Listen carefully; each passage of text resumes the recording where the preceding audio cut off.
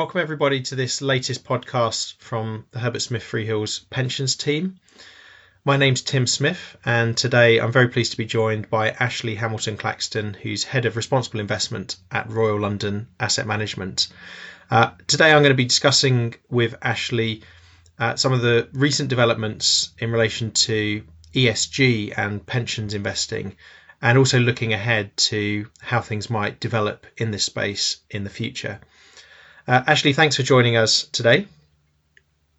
Thanks for having me. Just wondered, perhaps, could you start briefly by describing your role at Royal London and the work that you and your colleagues do for pension fund clients? Absolutely. So as you mentioned, I'm Head of Responsible Investment. I report into our Chief Investment Officer. So I'm part of the front office leadership team.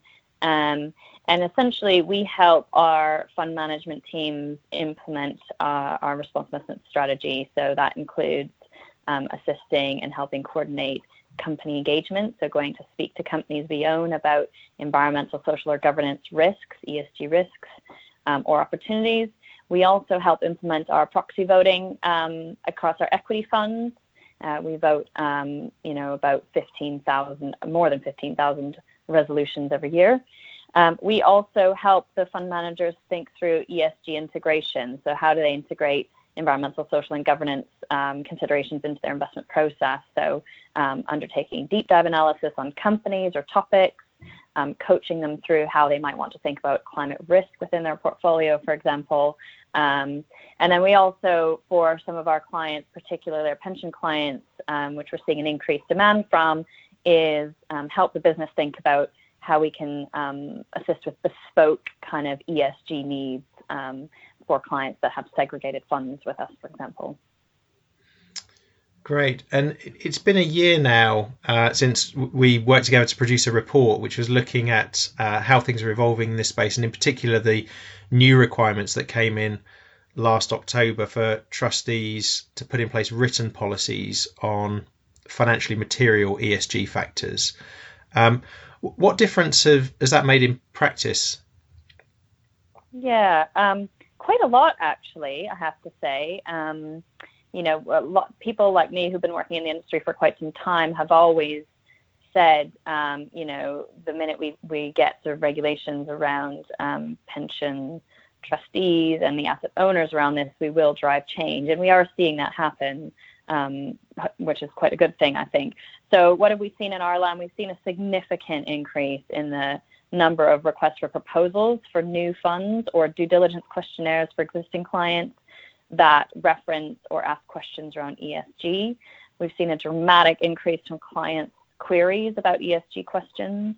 We've also seen quite a significant increase in the sophistication and detail of the questions we're getting from clients. Not all clients, but certain clients are definitely increasing their sophistication. So, for example, we had one client questionnaire only on ESG topics, which was 20 pages long, which was pretty extraordinary, to be honest. And pretty much all of our client presentations now, whether it's sales pitches or updates, do include an element of ESG, and that is both being driven by our LAM, but also from demand from our clients. I'd be interested to know, obviously, the last 6 to 9 months has been dominated by COVID-19 and the pandemic. What impact are you seeing that having on trustees and members' attitudes towards kind of ESG factors? Yeah, it's interesting because I think when the pandemic first was starting to happen, I think a lot of people in the RI, responsible investment industry, wondered whether this would actually cause a significant delay or pause to a lot of the good work that we've been doing over the last 15 to 20 years. Because prior to the pandemic, ESG was absolutely going mainstream. So I think we all kind of paused and worried whether people would kind of shift gears to look at very, very short-term financial consequences of the pandemic. And I'm actually quite pleased to say that hasn't happened. In fact, the opposite has happened. I think COVID-19 has highlighted for people a lot of the sort of social issues that affect us as individuals and as pension savers, and kind of shone a sort of spotlight on that for us. And so I think actually COVID-19 has driven even more interest in this area, and in particular, even more interest in funds, specialist funds like our sustainable funds, for example, have seen unbelievable flows of assets coming into them during the pandemic. So I think it's been surprising, but also really hopeful that that's the case, that there's been really no change. The only change is, I think, there was a huge focus, and rightly so, on climate, and there still is, but I would say social issues absolutely have shot up to the top of the agenda, in particularly around things like labor standards, health and safety of workers in the pandemic, but also things like diversity, and driven by the Black Lives Matters protest. Yeah, that's certainly consistent with what I've heard from others, saying that kind of there's a much bigger focus on the S in ESG now than there perhaps ever has been previously. Obviously, the thrust of last year's regulations were on kind of financial factors, and trustees needing to think about and set out how they take those into account. Are you seeing much movement in terms of non-financial factors, so such as things like moral and ethical considerations? Are you seeing much more focus on that from schemes or members? I think it really depends on the scheme. I think there's been some increase in focus on that for certain schemes where that's really, really important to their underlying beneficiaries. There's certainly been more discussions about it, and I think there's been more consultations with beneficiaries on their views around this. But I would say it's pretty mixed. I would say on the other side of it, there is this also trend away from things like exclusions or looking at ethical implications. So people are thinking more about how do we integrate ESG factors, how do we think about adjusting our financial position or investment decisions, as opposed to identifying so-called bad companies and not investing in them. So I think there's a bit of a tension. You see some schemes, yes, looking at ethical issues more regularly and consulting on them more regularly, but then you see other schemes who are very much taking much more financially focused approach around actually integrating ESG as opposed to identifying like a bad list of companies they won't invest in.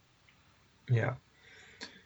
And going forwards, so from 1st of October, trustees will be required to include a new implementation statement in their annual report and accounts, which really sets out what they've done around ESG, how they've implemented their policies, and how they've implemented their policies on things like voting and engagement as well. What tips do you have for trustees as they prepare these, and what can they expect from their asset managers? Yeah, this has been really interesting, actually. I think we've seen a wave of requests over the last 6 weeks around this. Even though we've known the regulation is coming, I don't think anyone was really thinking ahead about it, sadly. So we are getting lots of last-minute requests. We're getting lots of questions coming from our clients that are quite unclear.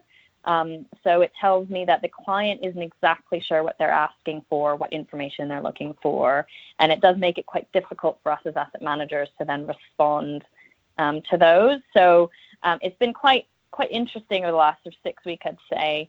I'd also say that a lot of the requests are sort of uncoordinated, I suppose, and often the client doesn't seem to understand the asset class they're invested in with us. So, for example, we can see we're just getting kind of a standard list of questions, and it might ask about proxy voting, but then when we look, we'll see it. Well, this client is actually in a cash fund. So it's quite challenging, I suppose, from an asset manager's perspective to answer all of these varied client queries in a very, very short time span when the questions are quite unclear. So a few tips as a result of that, I suppose. I would say prepare early. Absolutely prepare early. Give yourself and us as asset managers a reasonable deadline, because even though they seem like quite simple questions, give us a list of your significant votes or something like that. The answers are not simple, and it definitely depends on what kind of a fund you're in. It also very much depends on if you're a pooled fund or in a segregated fund. It might be much easier for us to get something on a segregated fund and maybe more tricky on a pooled fund, for example. I would say also define your terminology. Be really, really clear about what language you're using and what you mean by that language. This is a consistent problem in the industry at the moment, which is everyone uses slightly different language to describe the same thing or different things. So if clients are really clear with us about what exactly they mean by their language, then it's much easier for us to answer that. The way we've been addressing that is actually helping define it for customers and say, this is what we mean by responsible investing or ESG integration, and then answering the question accordingly. And then finally, really know your asset class and your funds. I think if you want to genuinely do this properly, you do need to have a little bit of a nuance between, your equity funds and your fixed income funds, for example. So sending standard questionnaires is quite tricky.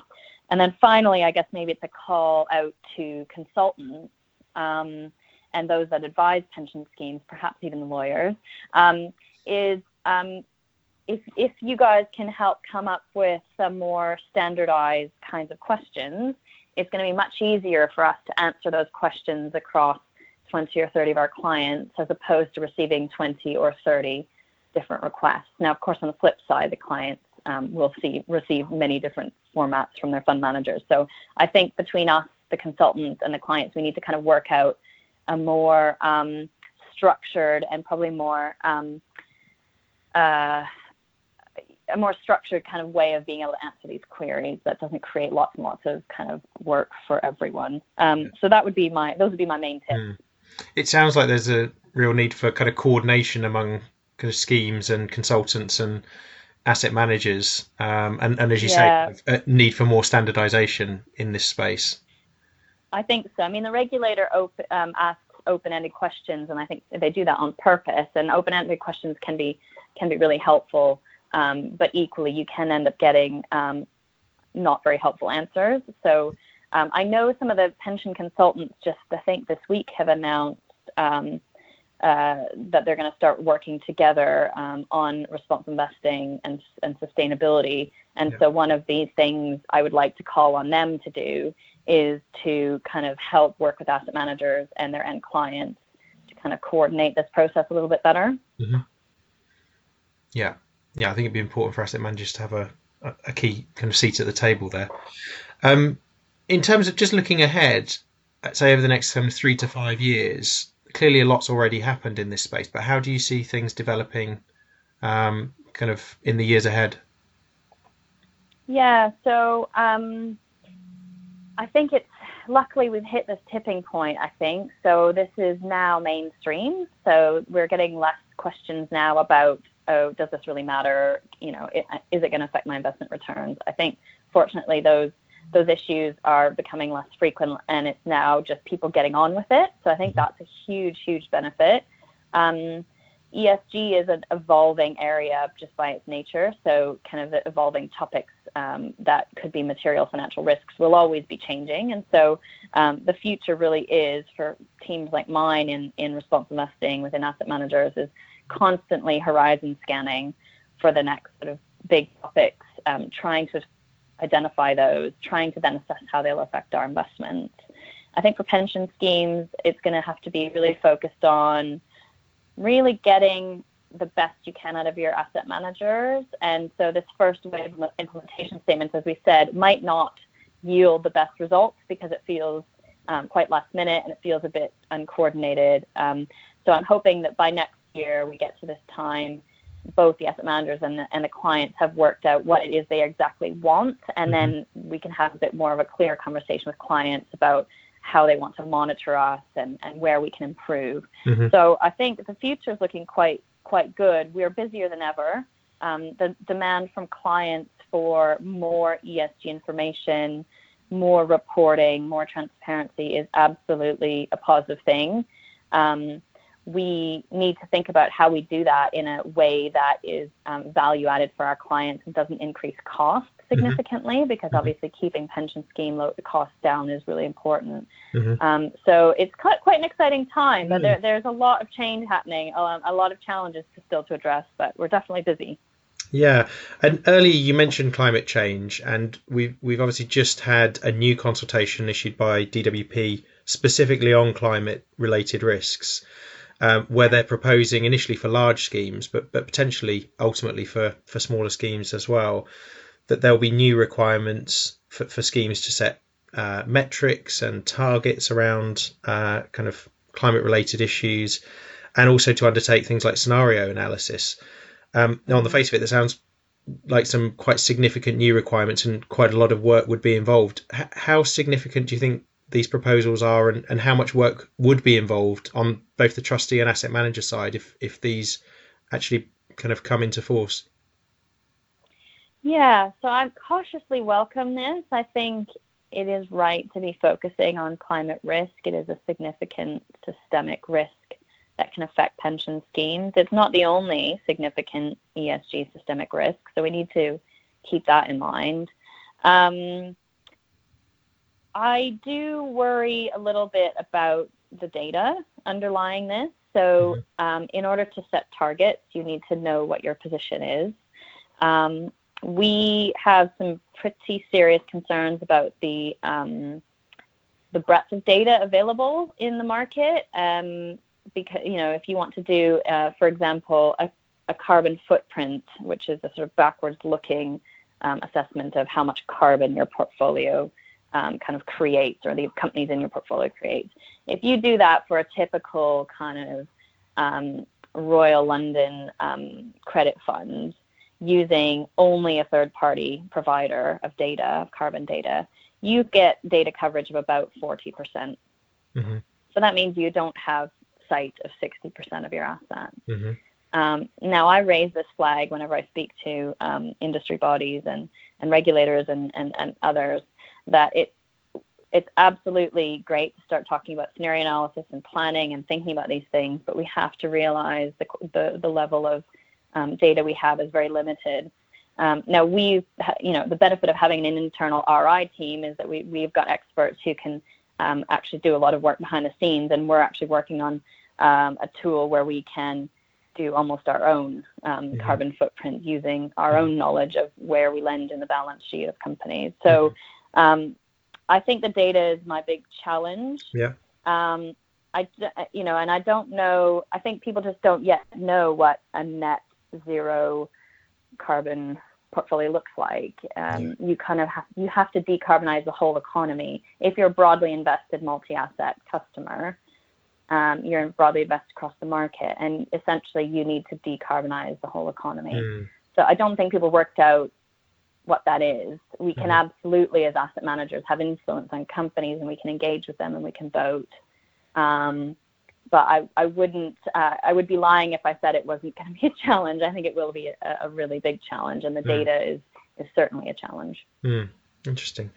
And one of the things, just picking up from things you've been saying, is I think for a long time, there's been concerns around ESG that potentially people are just paying lip service to it, but it sounds like that's really changing, and there's much more momentum now in this space. There is much more momentum, and there is a big drive to measure everything, which is actually very interesting. So again, with the DWP consultation, it's about measurement. Measurement is really, really important. But one of my favorite sort of sayings is, not everything that matters can be measured. And you feel that way about ESG, is like some ESG risks are kind of just these intangible risks where it's a professional judgment as opposed to something you could measure and put down on a page. So it's quite interesting to see this real drive for crystallizing a measurement of an ESG risk as if that's going to capture the full consequences of that risk. And I think we need to be quite careful about that, to be honest. I think we still need quite a lot of professional judgment from our fund managers who, to be fair to them, have been looking at intangible risks for their whole careers, and trying to put a value on that and trying to assess relative value. So it'll be interesting. There is a real drive towards measuring ESG risk. Yeah, great. Well, that's really helpful. Thank you for kind of sharing your insights with us today, Ashley. And my pleasure. Thank you to everyone for listening. If you want to receive future podcasts, then make sure you subscribe to our blog. And thanks for joining us.